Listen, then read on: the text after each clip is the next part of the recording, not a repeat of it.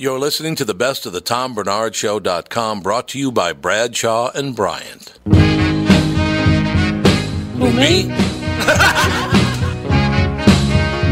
Well, I'd like to know if I was married to a whore piece of shit. You could just look at her license. The special stripe. That was amazing. Oh my gosh. Coming by sweet corn, potatoes, onions, pickles. It's not how you use them, sir.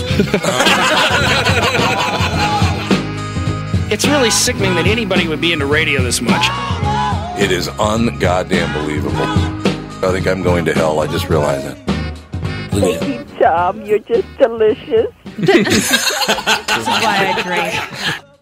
We're here today with Michael Bryant, Bradshaw and Bryant. Michael, what's going on? You know, we keep getting phone calls, and it's interesting because people try to handle a lot of stuff on their own, or they try to talk to the adjusters, or they wait, and they think maybe it'll cost them money if they talk to me. And, you know, we tell them it's free to talk to us. I go through what their rights are, and, you know, we try to help them as best we can. We don't sign everyone up. Sometimes I just give them advice, and they go from there and then call us back later. But the key is that they don't know all their rights, or they're not told all their rights by the adjuster. And that's one of the things we try to make sure that they get, you know, they get that understanding so they can help themselves and their families as best they can. And the number is 800-770-7008. Or at the website, which is minnesotapersonalinjury.com. Bradshaw and Bryant, Michael Bryant, thank you. Seeking justice for the injured, Bradshaw and Bryant.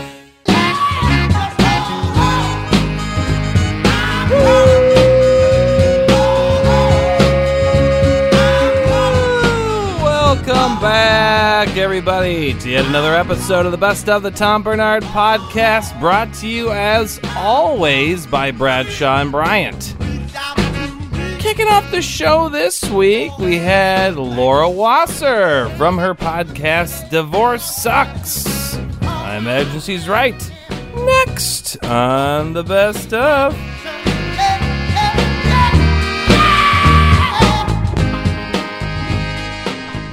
Our listeners are unbelievable. Joe and Doc got together. I grew up listening to classic rock, and now I listen to a half-rate morning show on some lame radio station hosted by this pill. Then Doc says, pill is right. Some days he's a sleeping pill, other days he's a cyanide pill because he kills my spirit, bitch. Joe, see if you could find Shark Man and Grease Man Morning Zoo. We could listen to that. I think Tom's asleep. He's probably texting Bryant or Sprinthal. No time for us peons. Unbelievable. Wow. Couple of big babies.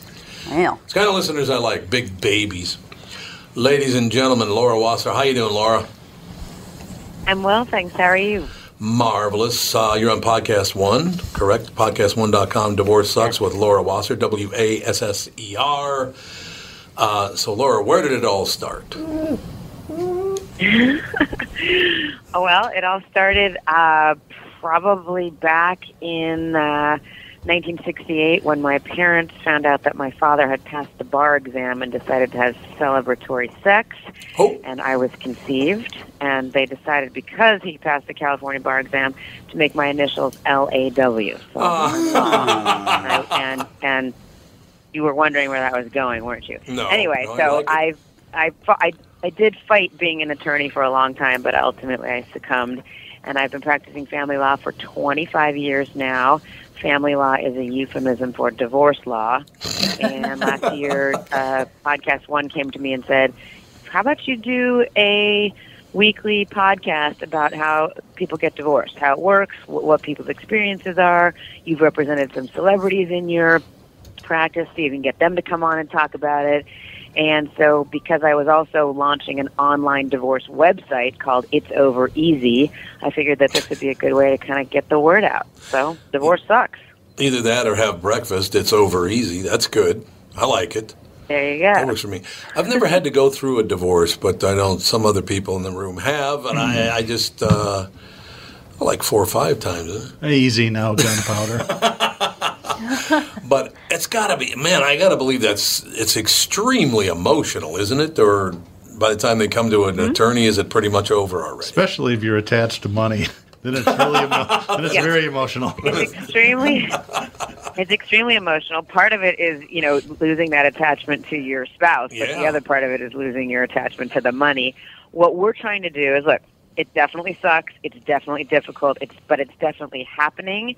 And for those to whom it is happening, we're trying to make the legal and the financial part easier, so you can deal with the grief of having, the ending of that kind of a relationship and be able to move on. So many people get swept up in the emotions of it that they end up spending way too much money on attorneys because they're in the moment. And so what we're trying to do is really separate that out, let people have the ability to heal and get through what is absolutely a crappy time, but not spend a bunch of money and negative energy on the actual legal process. Oh, I understand what you're saying completely. I used to work in a divorce attorney's office when I was going through college, and And you decided to get married? And I was looking through some of these files, and some of these files would be a conference room, long box full of all of this stuff. It was just like, and then she threw a shrimp at me at our dinner party and embarrassed me. And I'm like, this is what you're telling an attorney this for $700 an hour? You're going through, the dinner party fight? Really? I mean, it was just, they would drag the stuff. It's crazy. Yes. And I think so many people, after it's over, look back and go, what was I thinking? Yeah. Why did I have my attorney write a 3-page letter about the shrimp throwing incident? Exactly. But because you're emotional, you that happens. And the problem is, and again, I have great colleagues. I love family law attorneys. We are all problem solvers. We're trying to get it done. But, so often when people come into my office, I go, let's be really clear about this. The more you fight, the more money I make. And dude, I already drive a Porsche. So let's figure out a way to get you out of this without having to write a 3-page letter about the shrimp throwing incident or there's so many other things. Right. Even extramarital affairs, which are horrible. Talk to your therapist, talk to your priest, talk to your rabbi, talk to your girlfriends over a glass of Chardonnay. Don't talk to your lawyer. Right. I have a question for you. What percentage of the cases is arbitration successful? And I know a lot of couples go that route prior to seeing an attorney. I did it myself, actually. I'm just curious as to what your experience is with arbitration. I think it probably differs from state to state. In California, where I practice, we are much more mediation or arbitration oriented, and I'd say probably about 80%. I think if people are kind of hip to it and aware of it, it works. Because what happens is you have this opportunity to air your grievances, talk about what's gone on. You're not in front of a judge. You're in front of like a neutral third party. You get that out of your system. You also kind of compile and exchange the financial information necessary, and you make a deal. And so what we're really trying to do at It's Over Easy and at Divorce Sucks is educate people as to that as a possibility and to a different way of doing things. We call it the evolution of dissolution. And again, what struck me is I've been practicing for 25 years. Very little has changed. We're still dealing with, remember the movie Kramer versus Kramer? We're still dealing with these horrible knockdown, drag out. And again, it's not just financially taxing, it's emotionally devastating if you can approach it from a different angle, which is, hey, this is horrible, but it's happening. How do we do this in a way that we're going to save our money and, more importantly, save our kids, having well-adjusted children that are able to go back and forth? When my kid was in kindergarten, his dad and I were the only parents in the class that weren't living under the same roof. By 4th grade, I think 40% of the class, the parents have split up. So it's happening. Sure. How do we do it better? I actually have a friend. I've been a friend for a long time, and there was a lot of dough involved in this, and I understand that. Took him 14 years to get divorced. Oh, my. What? 14 years. Isn't that crazy? It's no, we've seen those. You can be married like 3 or 4 times. That means somebody's doing something wrong. You should know. Yeah, somebody's doing something wrong. Yeah, absolutely. Yeah. Yeah, I don't know. How long were they married? For quite some time. Before they filed for divorce. Yeah, I think at at least 20, 25 years. Wow. They were married a long time, but there was a lot of money involved, and that was the whole problem, I think. Yeah, but here's the thing. More money, it should be easier with more money. Yeah, you would think, it should be like, look, we've both got plenty of money. Let's move on. Yeah, Jeff Bezos got divorced in, what, about 15 minutes? 15 minutes, you got, what, 47 billion? Yeah. I'm 30, and I already have 2 friends that are divorced. Really? Mm-hmm. You do? Yeah. Yeah. So do you think that prenups help when there is a divorce? I do. I actually think prenups help people stay together, to be honest with you. And I know that, I mean, look, I know they're not romantic. I know they're not sexy. But I think one of the things we're reading a lot about now is how, like, millennials are not getting married, or millennials are getting married later, and that's why the divorce rate is decreasing. I think that's great. I also think that millennials are having more prenups, not just wealthy millennials, but people that they're smart and they want to know what the law is in their state, and they want to know what the terms of this contract that they're entering into. And marriage is a contract. Everyone says, oh, God, I can't believe you're entering into a contract. Marriage is a contract. People get married and they enter into contracts for the venue and the cake and the dress and the florist and the caterer, but they never think about the most important contract, which is the contract of marriage. Find out what the law is in your state, and if you are down with those rules. If you're not, then let's talk about how you opt out and what you would prefer in terms of what your financial situation is going to be, your responsibilities during marriage. There's some things you can't opt out of. You can't opt out of child support, for example, but you can certainly opt out of like a community property situation where you get married in California and automatically half of everything you earn from that day forward is half and half. You can say that doesn't work for me because I've already been doing my job for this long and I really honed my art or whatever it is, and I don't want to pay half or share half of everything I earn with the person that I'm married to. Yeah, that makes sense. Now, I want to run a little experiment here, Laura, okay? The woman you were talking to there is my wife. The Catherine. Woman named Catherine. I had a feeling about that. That's Catherine? That's Catherine. Yes, hi. Absolutely. So I will say this, and then she can follow it up with her comment. We've been together for 38 years, been married for 35 years, and I've never even once considered divorce. And now here's Catherine. It's so many times. It's Thursday. Yeah, it's Thursday, honey. So many times. Go forward. What do you mean so many times? What's that all about? You've been hanging by a thread for many times. And you know those times. 35 years in my world, that's quite an accomplishment. Congratulations. Yeah. Thank you. It is a hard job to be married, but it is often so worth it. But I think obviously you guys have found something that a common ground. You obviously have good communication with each other. That's so key in terms of keeping things fluid and keeping things evolving, and it's really important. I mean, I probably know about as much as marriage as I do about divorce, and I've seen so many relationships, 35 years and 38 together. That's awesome. Thank you very much. I have another question. I had a friend that went through mediation, and she found out later that her ex had hidden tons of assets going into mediation.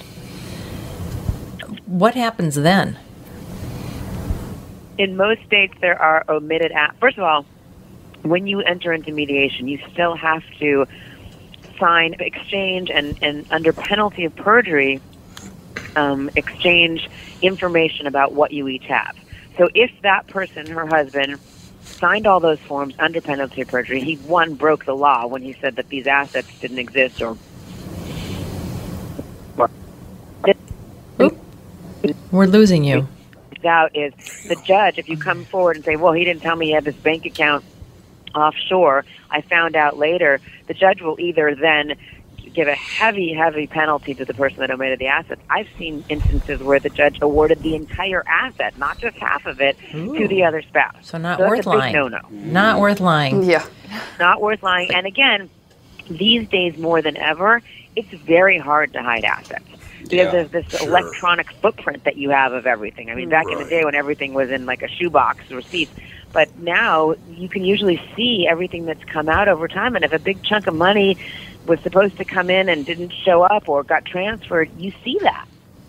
Well, that's good because, I mean, she was so exhausted by the whole thing. She was just, by the time they were divorced, she was just so exhausted. I don't even think she cared anymore, to tell you the truth. It was just like, I can't even deal with this person one more day in my life. Yeah. So we got away with it. Exactly. After a certain period of time, you're just like, I'm so done. I'm out. And that's why I feel like if you start from a point of from education, understanding, and really wanting to get into it, you have to be the master of your own destiny. And hopefully, it doesn't go on for that long, because it does. It taps you out. Because we've got a couple in here that are going to be married in October. Mm-hmm. Their fiancés, and they're right here. So do you have any? What's the best advice? Get a prenup.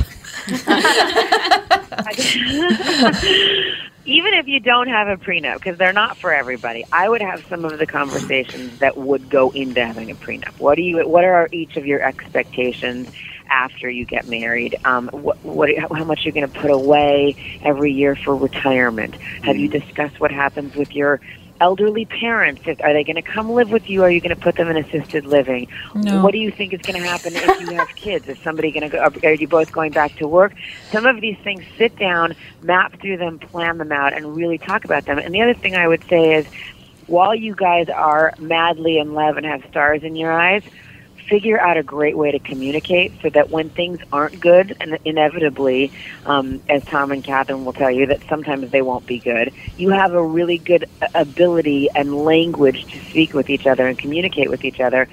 Get that down while things are good. And I think that you will probably do great. I think that's wonderful advice. Because communication is like 90% of a marriage, right? Yes. Yeah. Dan and I my husband and I took a premarital counseling class at the church we got married in, and we had to take a quiz, and we found out that he is an internal processor and I'm an external processor, which can make things hard. But like learning that ahead of time was huge. Just knowing that like this is how he processes things. He can't talk and talk and talk, but I have to talk and talk and talk. Yeah, I'm the same way. I like to purge everything. So the best way to do it is just communicate with him. Say, look, I'm not ready to talk about this right now. Exactly. Give me my time, and then I will come to you when I'm ready. And if you're Tom Bernard, you say, well, I am ready to talk right now. Do you like it or not?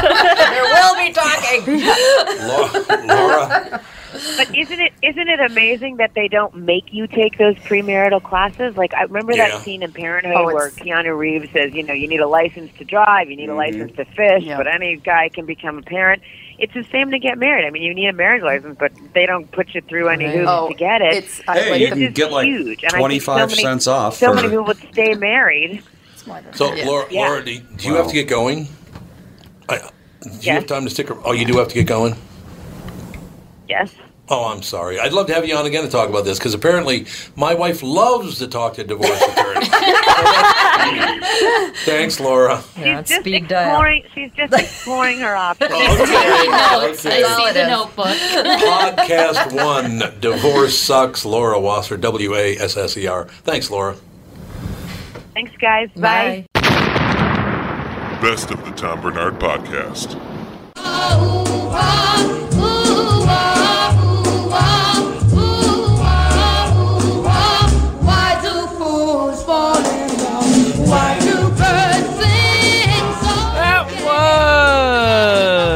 Laura Wasser on the best of.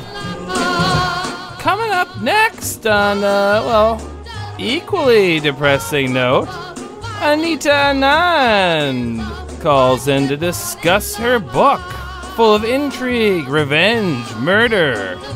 Next on the best of.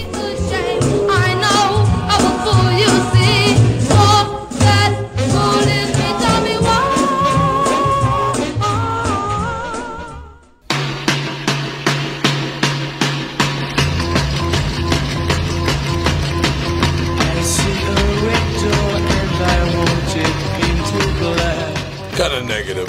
I love this song. I know, it's a great song. I know. The book, The Patient Assassin, A True Tale of Massacre, Revenge, and India's Quest for Independence. Anita, how are you? I'm very well, thanks, chaps. How are you? I'm wonderful, thank you very much. The dramatic true story of a celebrated young survivor of a 1919 British massacre in India and his ferocious 20-year campaign of revenge that made him a hero to hundreds of millions and spawned a classic legend. That's about as far as I want to read into it, Anita, because I want to hear your take on the entire thing, The Patient Assassin. Sure. Well, as you quite rightly say, the seed of all of this is a terrible massacre that happened in India in 1919, so 100 years ago. The British were still in charge, and there was a cry coming from the Indians, which I guess you Americans are all too familiar with, which was no taxation without representation. Indians were asking for a bit more of a voice in their affairs. And this was seen as an affront. This was seen as a challenge to British rule, and so they were cracking down hard. A brigadier general drove an armed convoy to this walled garden in the north of India in a city called Amritsar. He would have taken his machine gun mounted cars in if the entrance was wide enough, but there was only one entrance and it was so narrow 3 men abreast couldn't come through it. Ooh. He orders 50 riflemen in, he issues no warning, and he tells them to fire on 20,000 unarmed men, women and children. And they are shot like fish in a barrel. They can't get out, they're unarmed, they are civilians, and their bodies pile up in pyramids by the walls as they're desperate to try and get out. There's one well in the middle of the garden, and people throw their loved ones in to try and get away from this hail of bullets. And in India, there's this legend that everybody knows, it's unknown beyond India, of a young orphan, low caste, who has nothing to his name, but he is trapped in that garden. He gets winged by a bullet. And the British compound this atrocity by declaring a curfew that night, so nobody can come in and give medical aid to the people who are bleeding out all night, and no one can get the bodies out. And this young man has to stay in that garden all night, listening to the wailing, turning into whimpering, turning into silence around him. And he scoops up a handful of earth as the first rays of sun hit the ground, and it's heavy with blood, and he smears it across his head, and he says, no matter how long it takes, no matter where it takes me, I am going to kill the men who did this with as little mercy as they've shown my people. And he is the patient assassin, Udham Singh, and it is his story about a 20-year transformation, how he turns himself into the perfect assassin who can walk into a hall in London in 1940 and carry out his vengeance. That is, what an amazing story this. Why is it, because I've never heard this before, is this a well-known story? Well, it's one of those peculiar things that it is in the DNA of the north of India. I was born in Britain. My name, Anand, means joy, and it will give you an indication that actually my family comes from the north of India. They come from Punjab, this province. So in India, this is known. Udham Singh, the avenging angel, is like a hero in India. His face has been on stamps. Streets are named after him. But in Britain, he's completely unknown. But then Britain also doesn't like to remember the massacre. You know, it sort of has to be poked and prodded into remembering. If things were left to the way they have been in the past, all that the Raj would mean is sort of polo matches with Maharajas and elephant hunts. But this ugly side of things is never mentioned. So in writing this book, I had to uncover documents that had been buried for over 100 years. You know, so many files that had top secret written on them, things that needed freedom of information requests to kind of prize them out of the hands of archives.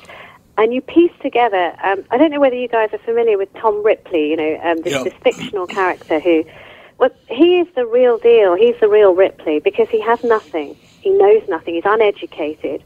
He's low caste, which, I mean, it may not mean much these days, and particularly in America, but in a country where the native population were deemed to be less than human or less than white human, the lower castes were right at the bottom, and he is at the bottom. Hardly educated, no money, an orphan, low caste. How is he going to turn himself into a man who can attack and kill the most powerful people in the Raj? Well, he does it by following this slipstream. My enemy's enemy is my friend. Whoever hates the British as much as he does, he will learn from them. And one of his major universities that teaches him his craft happens to be America. He travels to the United States, where there are lots of dissident Indians who've been forced to flee. They gather around California, around Stockton in particular. Okay. And he learns from them. He learns how to travel on false passports, to get hold of guns, to shoot straight. He goes to Russia. He learns from the communists. He goes to Germany, where Hitler is starting to ascend. He will learn from anyone who will teach him. And in America, actually, he gets his only chance in life to be happy. He dreams the American dream for a while. He's there for a few years. He finds a wife. He settles down. He has 2 children. But the fable, The Princess and the Pea, always, like a little pea under his mattress, is this vow that he made that he would get revenge, and it stops him. He jettisons his wife and his children, and he just keeps going till he can get to London, till he can get close, until he can do what he needs to do. It is an amazing story because, first of all, we sit here and, of course, you talk about Adolf Hitler and Mao Zedong allowing millions and millions of people to die. And in this case, Michael O'Dwyer, so he must have considered them less than human, I assume. Yeah, he did. He loved India, but he loved the British bits of India. As far as the native population, the actual brown-skinned Indians were concerned, he categorized them almost like a botanist categorizes poisonous species, and he generalized about them, And the type of Indian he hated most of all was the type that was represented by men like Gandhi, who were educated, who were high caste, educated, had traveled to Britain and had learned how to speak and walk and talk in the same way as he and his compatriots. And he found them to be upstarts. He found them to be ungrateful. He found them to be reaching beyond their station. So what happens in 1919, up till that point, all men like Gandhi are asking for is just give us some voice. They're not asking the British to leave, and they're not asking for control. They're just saying, give us some voice in our future. Our 1919, that moment in 1919, that massacre, I think is as pivotal as an incident that happened in your country in Boston when people tipped tea over into a harbour. Right. Because people just said, no more. You've got to go now. You've just got to get out. That makes total sense to me, by the way. It's like, yeah, okay, you just hang in there. We're going to do nothing for you, and you're going to take it. Human beings are generally not going to deal with that kind of thing well. The amazing thing is when you look at that whole situation, although it's worked in Asia for many, many years, particularly in Japan, places like that, your station is very important, and there's, at least that I know of, there's not a whole lot of violence based in that. A lot of people do believe in, being above or below your station and all the rest of it. It's worked in other countries. It doesn't seem to work in Europe or the United States or, places like that. I just, we kind of need to go through that right now in America because of our past history with slavery and all the rest of it. Some people have decided, and these are white people, by the way, that are doing this. They decided because of slavery 200 years ago, to 400, 500, 600 years ago, that now white men are evil. It's like these white men had nothing to do with slavery. You can't just point your finger at them because they're the same color and gender as the people who did do it. It doesn't make any sense to us. Yeah, I mean, there's a lot that has been said about an apology for this, and I have to tell you, I always have a personal connection to the story because I didn't mention this at the beginning, but my grandfather was in the garden on the day of the massacre. Oh, really? And by some quirk, of just stupid, dumb luck, he leaves the garden and leaves his 2 friends behind and says, look, I'm just going to go to the market. I've got to do. He was from out of town. He wasn't political. It was on the biggest festival day of the year. So he, like many hundreds and thousands of others, had poured into the city to give thanks to the Golden Temple, which is the great landmark in Amritsar. And he leaves his friends and he says, look, I'll be back. Just keep my food. Just don't eat all of it. I'll be back in a few minutes. He passes the armed column in the street, goes to the market, and he only knows what's happened when the sound of screaming reaches him in the market. Oh, God. And he rushes back. He can't get in because of the curfew, and he has to wait till morning until he can find out that both of his friends are dead.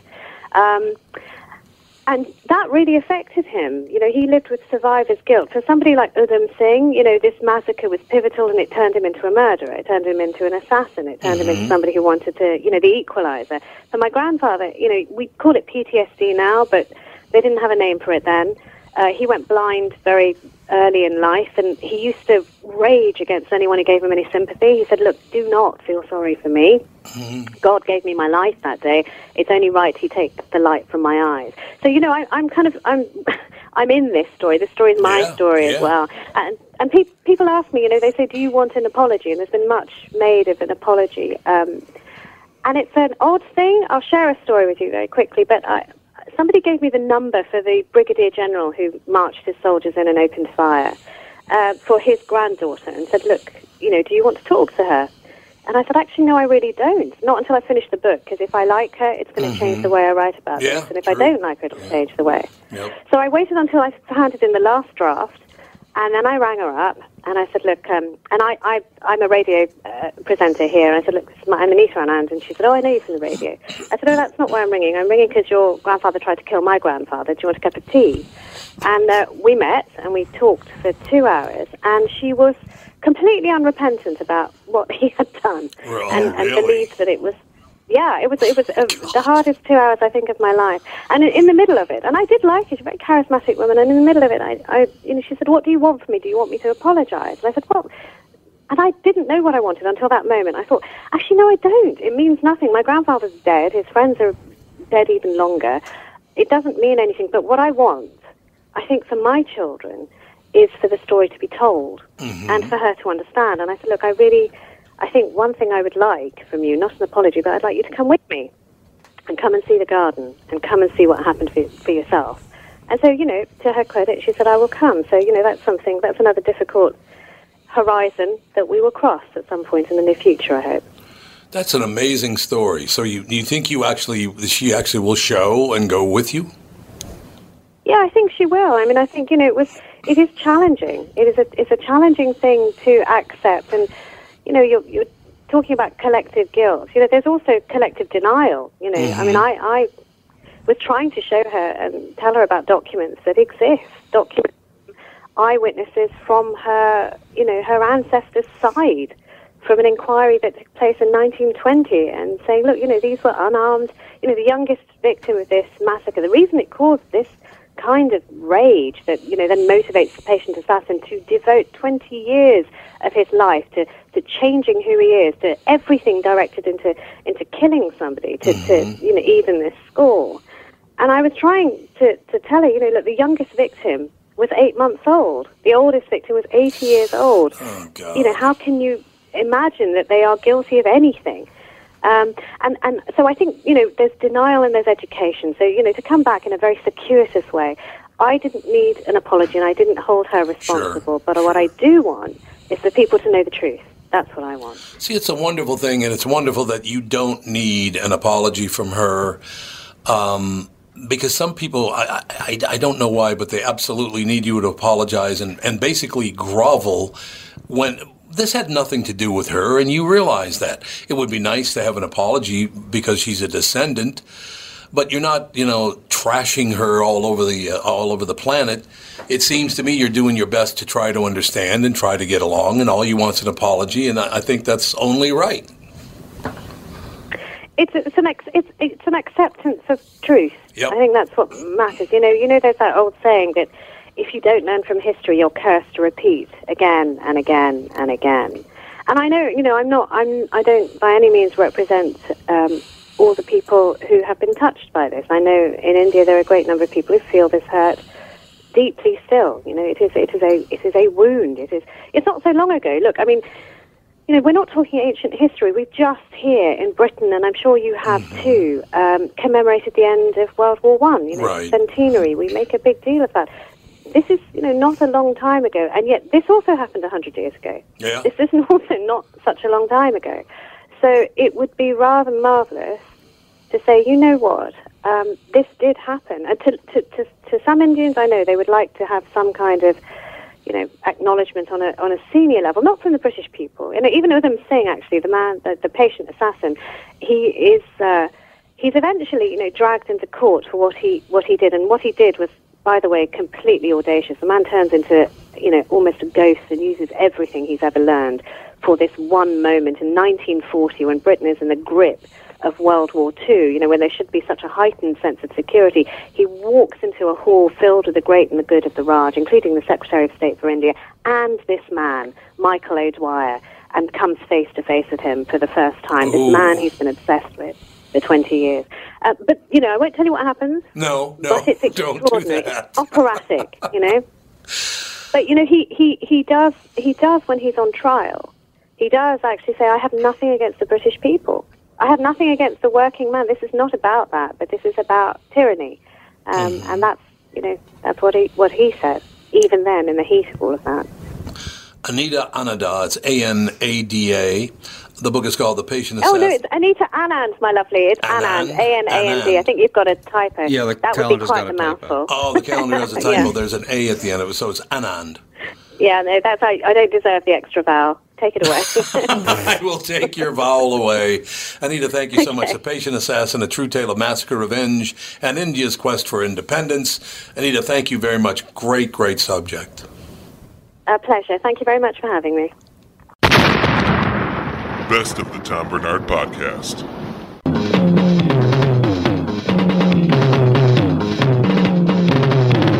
Superman.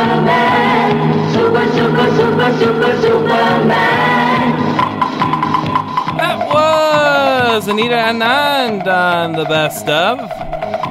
Coming up next, closing out the show, we're opening up the old vault.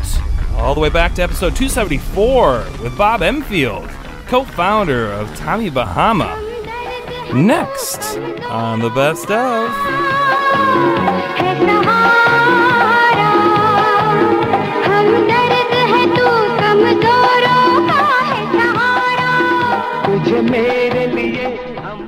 So we won't mention the friend's name, but Bob Enfield walks in.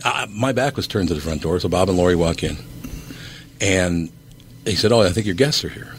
I said, good. So I turned around and he said, so who's your guest today? And I said, Bob and Lori, blah, blah, blah, the whole deal with the co-founder of Tommy Bahama, blah, blah, blah. And he says, well, I was going to go out on a date last night. Couldn't find a shirt that fits, so I had to go out and buy a brand new Tommy Bahama shirt. Because, thanks for your help, Don. That was great of you. He's very busy. He's got his new thingy. You got it up there already? He's got his new iPad with his little keyboard. Look at him. Look at him over there all high tech. Are you wearing a Tommy Bahama shirt? Yes, I think it is. Yeah, Everybody's always wearing a Tommy Bahama shirt. You suck up. I didn't even know Bob was going to be here. I literally didn't wear one because that's all I wear are Enfielder shirts. That's all I wear. Yeah. So I wore a T-shirt and Seminole shirts. Yes, and Seminole shirts too. Today I went to Whole Foods. And wearing a Seminole T-shirt with a Mayaku Indian hat, they were looking at me like, you shouldn't be here. You don't fit in. You don't. You're not one of us. You'll never fit in. Did you say, do you have maize? Pardon me, do you have maize? And they would say, right here, sir. $12 a pound. It's right down next to the wild rice. Hey, I put on Facebook that Bob Enfield was going to be on today, and Luth Lurden. She said that she wants to see a Tommy Barnada line with Minnesota motifs. What do you think? What do you think? That plays. You like it? Yeah, there's room for that. Have to have a little Zuba sort of tribute. He wore those nonstop Bob's got for the about lingo 20 too. years. Bob says he does that plays. He's always saying things like that. Play. That'll play in that space. Honestly, Andy, would you ask Sean about this for me, please? Alex, hand that to Andy. No, let me get my hands on it so I can be a help. Okay. There we go. Finally, Don Shelby contributes something. Ask him what. If it's scheduled. Everything's scheduled except for they changed the 4:15 in spot. I do not see it up there anywhere. I'll ask. Oh. Thank you. Let me know. There's a new copy coming in. No, that's it's being Gillette. written. No, there's one being written right now. No, it's Gillette. That's the one I just got. Okay. This is how we all said. That's one great thing about podcasts is you don't have to do anything like it's professional. Plan. I was just going to run quick. So Bob Enfield's here, and Lori. I don't even know if you go. Lori you go by Enfield. Okay, I just didn't know because Catherine refused. I see. Well, look what I've got here. Yeah. Would you want to be associated with this character? So it is scheduled. I have to do everything on the fly around here.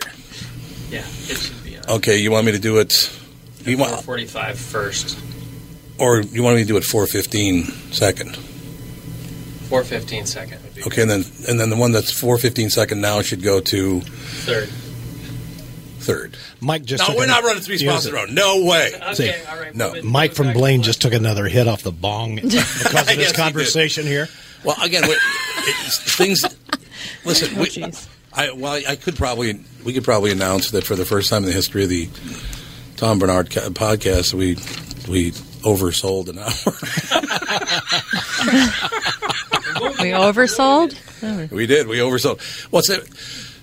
Do you think it's something we should talk about on the podcast, Sean, that no one's ever attempted this venture before in history, and it's going very well? No one's ever Let's podcasted. do that when we don't have these nice guests around. No, that's what I mean. Yeah, absolutely. But, I mean, we and Bob knows it. Bob and I talk all the time about business and things like that, and Rocky Patel cigars and golf. And Where the hell's my free shirt then? Jeff Richter's wearing it. Yeah. Okay, let me get these things in order then. Okay, we got all right, Andy, so you know not to run. Should we talk about something interesting? Yeah, when do This is thrilling. What do you mean? I looked up the schedule, and I didn't see something scheduled. I have to do everything. That's all I'm telling you. Well, you That's don't all have to you do tell the news. yourself. Hey. Ted Schuyler does the news for you. You don't have to do it. Yes, you can relax. I do want to mention in the news. So did I make it clear, Bob Emfield and Lori Emfield are here? Co-founder of Tommy Bahama. It's mayhem, I tell you. It's going to be a fast. Oh, we got to get moving because you have to leave here in 35 minutes. Are you going to do the news? I can do brief headlines. I'd just like to point out the greatest speeches ever made. Queen Elizabeth, her speech. Patrick Henry, he's in there. Now famous for having a high school in North Minneapolis. Sojourner Truth. Abraham Lincoln. That was kind of boring. Oh, the second inaugural. That was great. Susan B. Anthony. By the way, I have never seen a picture. A picture of Susan B. Anthony before. Are you sure that's not Anthony B. Susan? Because Susan B. Anthony, all right, she'd be a lot of guys. Let's not pick on world icons. Yeah, that picture was taken on a windy day. Well, Susan B. Anthony, you goddamn right. Yeah, sorry.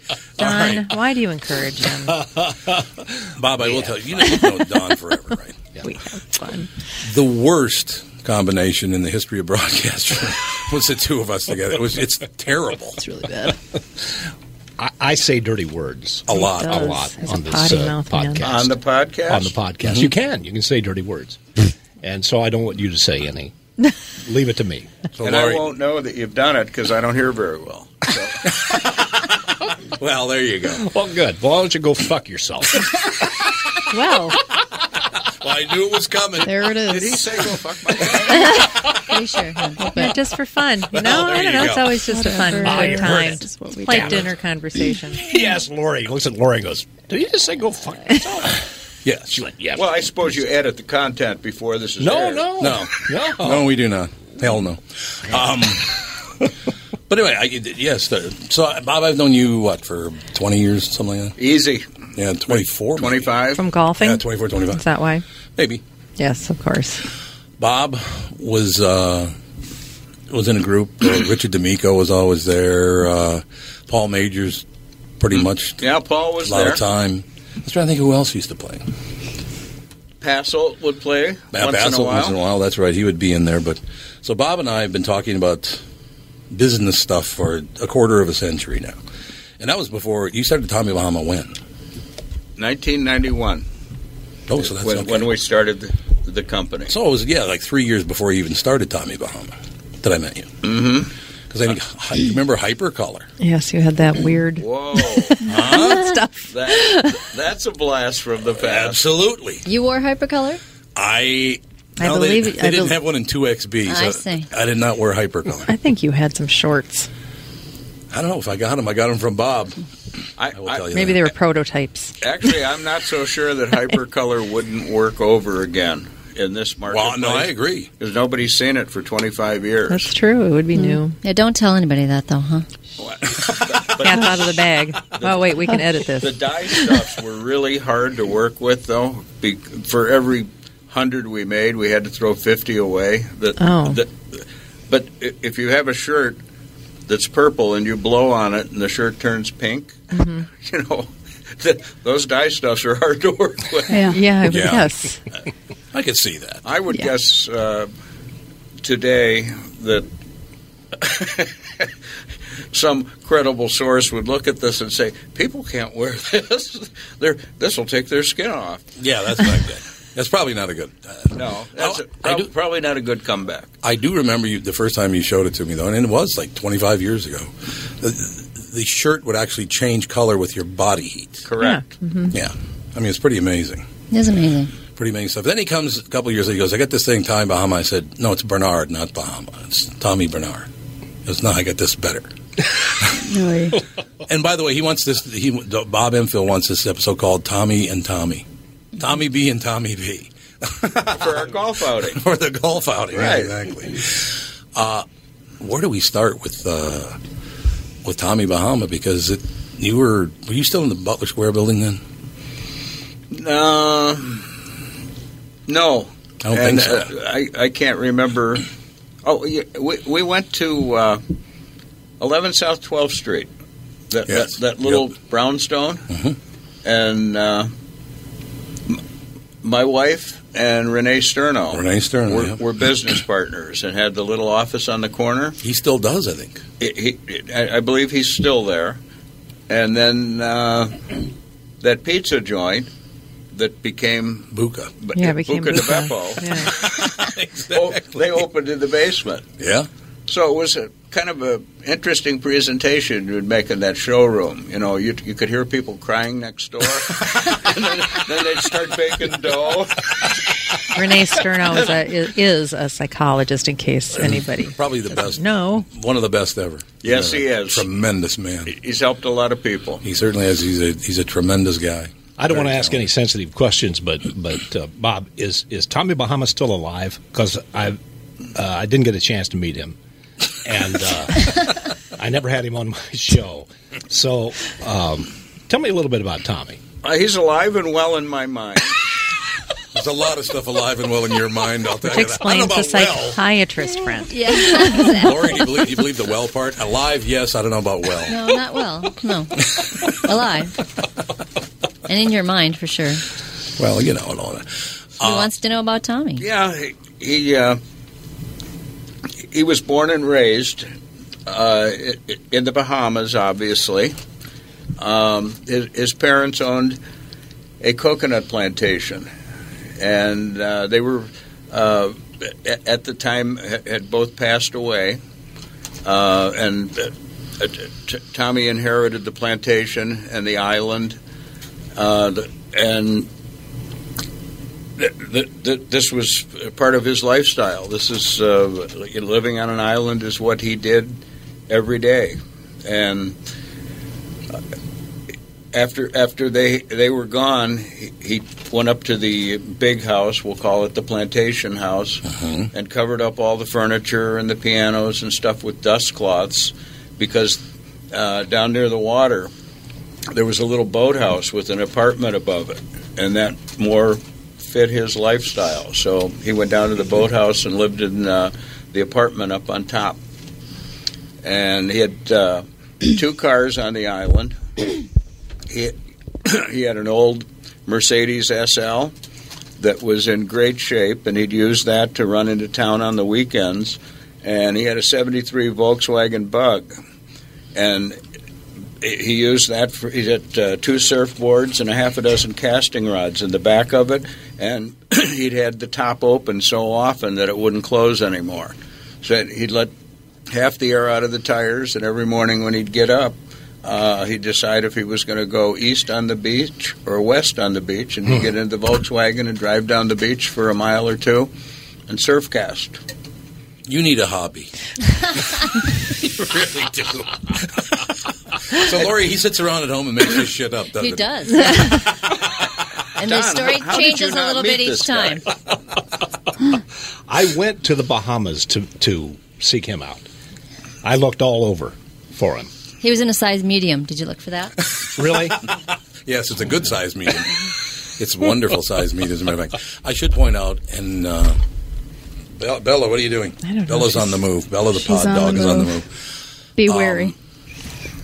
Well, the name fits the clothes perfectly because I can go online, I can go into a store, my size, type in my size on the internet, tell them my size. It fits perfectly. And I can tell you this. MetaFast ads pop right up. Yes, that wasn't very nice. You're going down a size, by the way. So you'll have to type in a new size. Really? I couldn't help it. He's not going to talk to you for 2 days now. I hope they like those jokes on the moon. Zoom.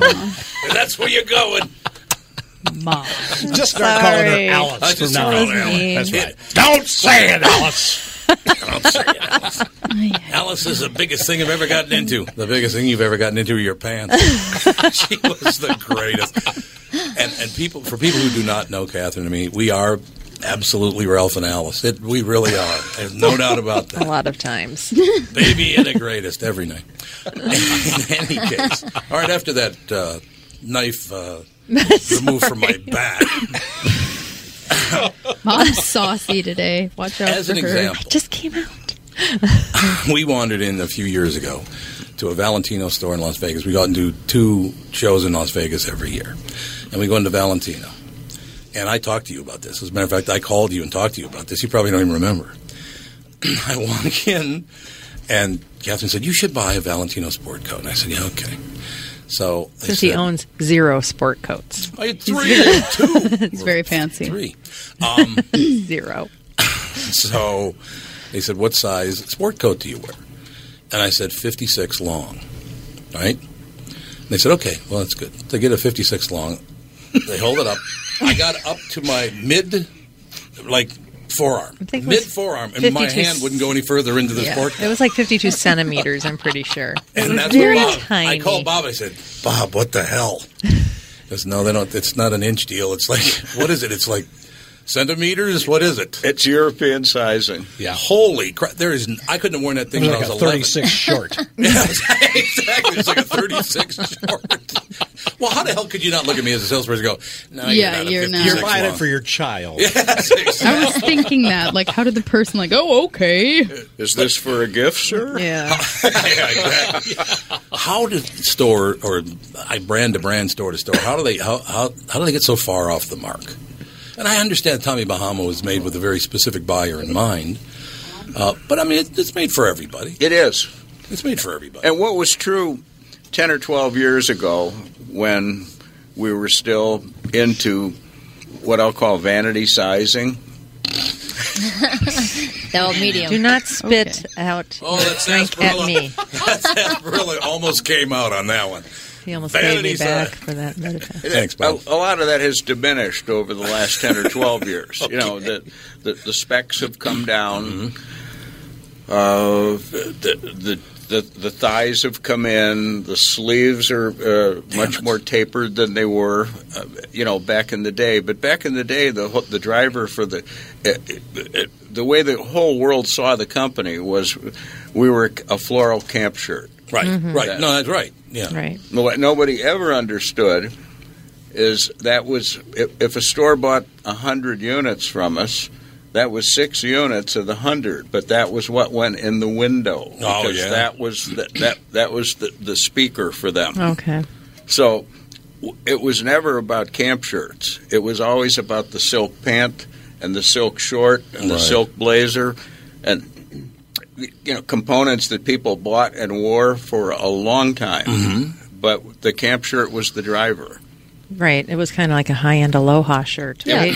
That told the Life is One Long Weekend story better than silk pants. Right. You got to have that in the window or they wouldn't get it. I'm still striving for that, by the way. Just one day to be a weekend, that would be good. There was every 5 years they hold a convention at the big coliseums here in town, and 50,000 recovering alcoholics and prescription drug abusers, whatever. They're all recovering. About half the people at this table.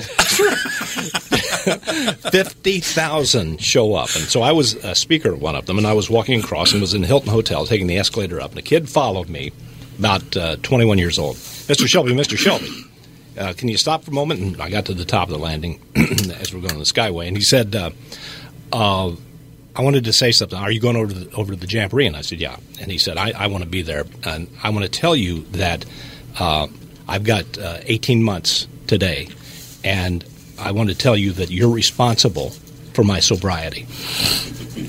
And that's what I needed to hear, because you need that pompous, windbag, egotist thing triggered right there. So, boom, the buttons were all pressed. And went, thank you very much, son. I hope you, And he went, I thought after I saw you on television, I figured if an asshole like him can do it, I can do it too. Well, there you have it. And I went, thank you, God. Thank you for putting that extra message in there. Today, now, matter of fact, it's 5 months today, as a matter of fact.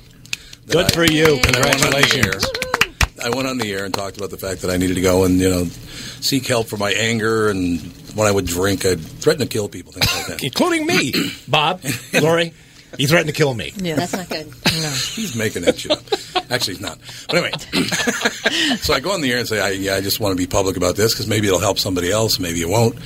But there's no stigma here. People go through problems, and if you take care of them, that's a great thing. So I'm not going to hide this. And everybody, of course, said, well, it had to be court-ordered. And no, it was not court-ordered. So anyway, he says. So I get off the air, and I called you, I think. Yes. Yeah, I called you.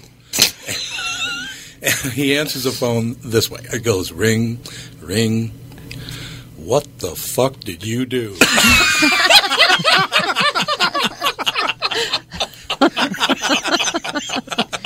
Ta-da! So I'm just here to tell you very quickly, and Don talks about it all the time. I didn't even realize it's been 5 months today, and it was a really good decision for me because awesome. I still get pissed off every day, but I don't threaten to kill people anymore. That's the good news. That's progress. Well, when Bob and Lori got here, I said, does anyone ever do anything they say they're going to do when they say they're going to do it? No. Never. No reason to kill Never. them, but That's an unreasonable expectation, in my opinion. Yeah. Right. Now, we've already talked about the fact that Tommy Bahama, the great company that it is, huge. What I saw in the paper, $500 million company. Mm-hmm. I also saw tintinnabulation, which I was very proud of you. He's my friend, I love that word. But let's talk about what you and Lori do together for Open Arms. It's pretty spectacular. Although Lori stiffed us at the dinner. I did. No, you didn't stiff us. You didn't. Let's talk about Open Arms because that's one of the big reasons I want you guys to come down here because it's a pretty spectacular place. First of all, I thought it was at the Chambers Hotel, for Christ's sake. What a nice place. It's a beautiful building, and had I had you guys down 3 years prior to that, you would have said, this is really a dump. Yes, right. It was at an old converted gas station, I think, on Bloomington Avenue, and we probably had a third of the space to work with that we had today. I think it's a tenth of the space. A tenth? Oh, Lord. We were smashed into this little... It worked, but it was getting really ugly. Why don't you pick up on some of this because you're closer to the facts and figures than I am. So my 80... You know what we started with and where we're at today. My 80-year-old mother, my 80-something, she won't tell us, year old sister-in-law, and my sister and I went every week, and then I went again on Tuesdays, too, it's been 5 years. No, but we work in the kitchen. So you do a 2-hour shift. Right.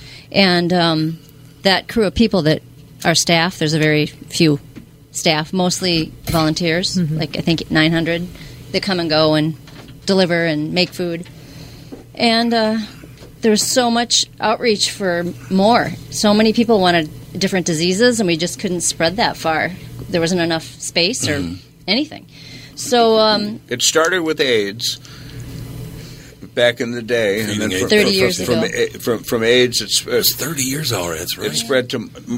It was very small at that point in time, and AIDS was a topic that nobody wanted to talk about.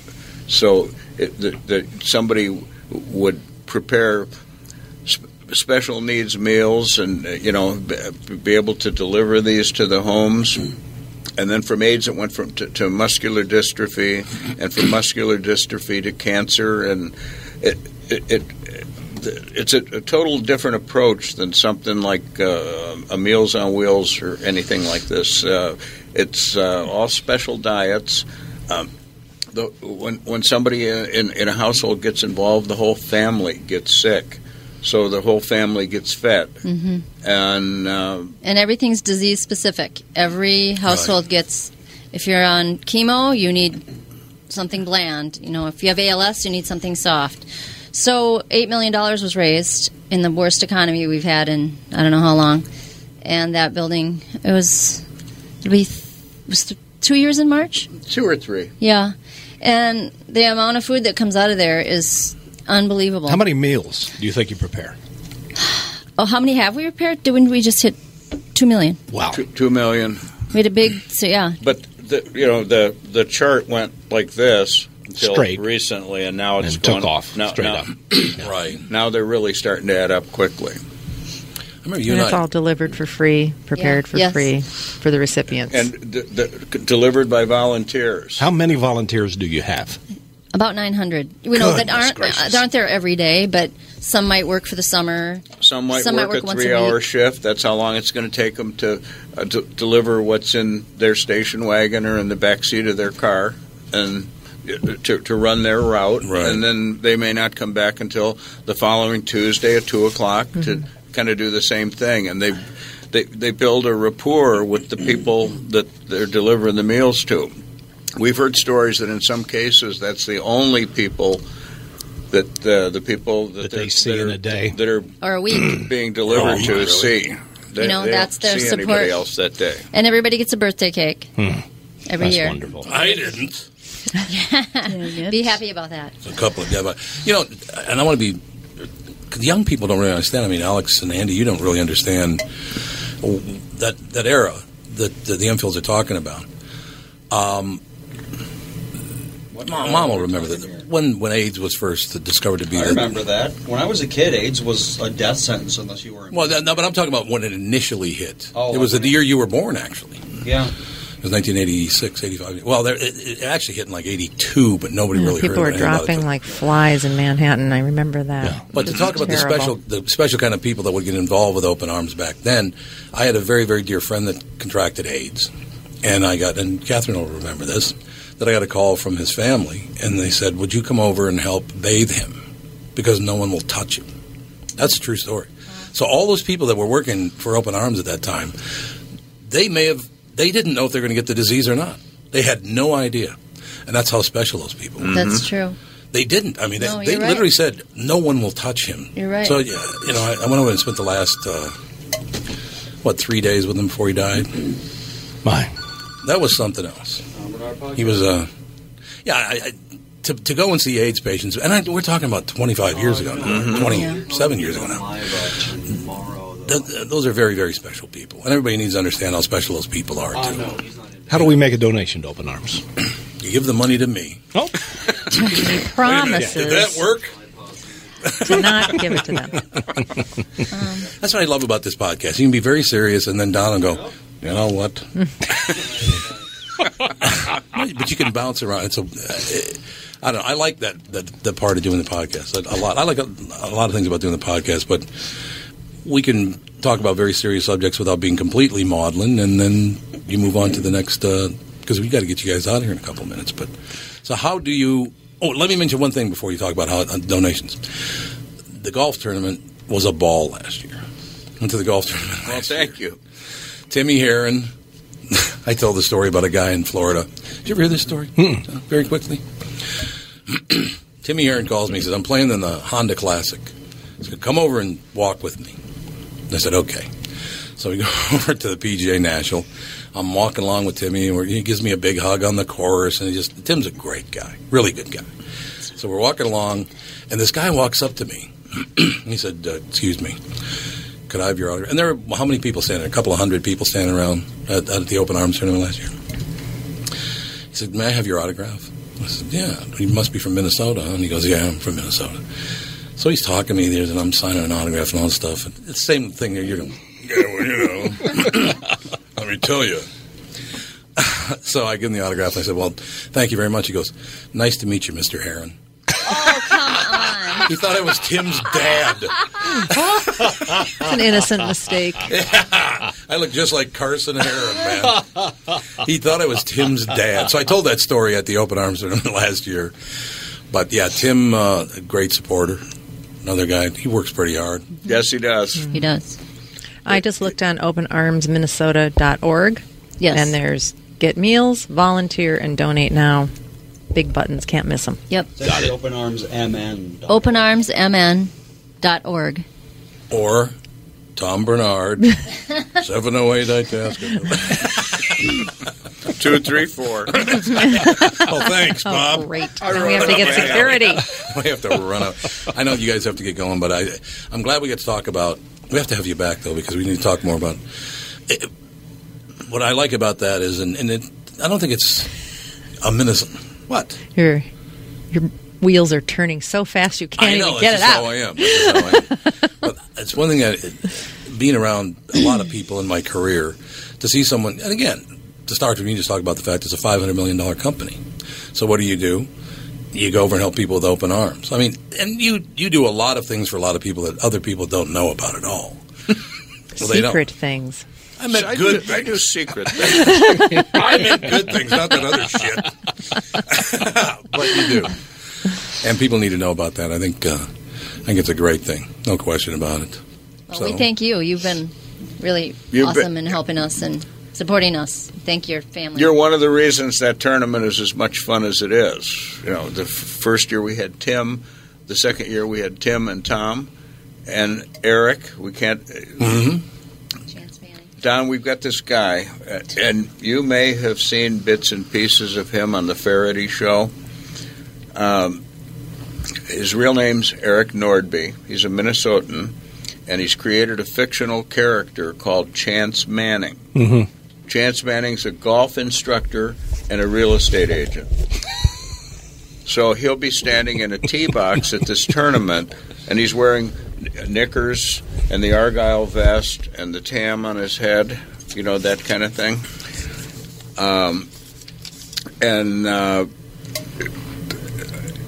He waits until someone hits the shot. And he's, I can see immediately what you've done wrong.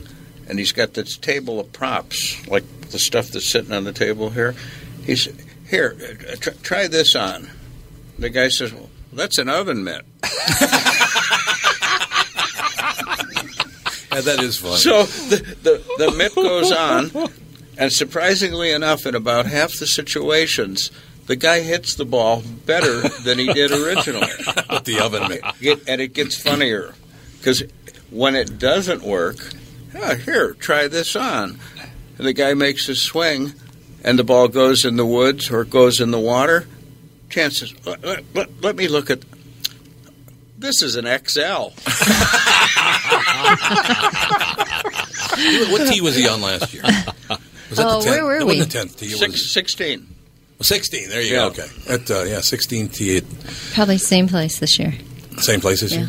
Well, that'll be good. That'll be fun. All right, you guys need to get out of here. I want to get you out of here on time. Thanks, guys and girls. Thank you. Thanks for coming in. Come Good back to be again. here. We can talk Love more to. about a lot of different things. All Great right. to have you. We'll do it. Now go fuck yourself. Thanks, Shell. So sweet. That's the next T-shirt round. No, Bob and Lori, isn't it I've true been that told to go fuck myself by Don Shelby. the listeners of this podcast are learning a part about Minnesota that they've never known before. Minnesota nice. That guy who run that $500 million Minnesota company, mean. Don Shelby, told him to go fuck himself. Thanks, Tom. Thank you very much for Bye. Thanks a lot. Unbelievable.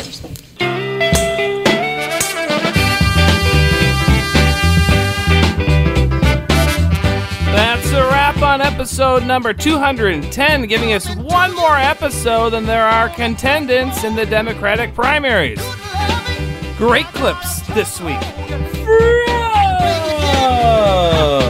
Laura Wasser, Anita Anand, and Bob M. Field. Thanks for listening, everybody, and we will see you next week.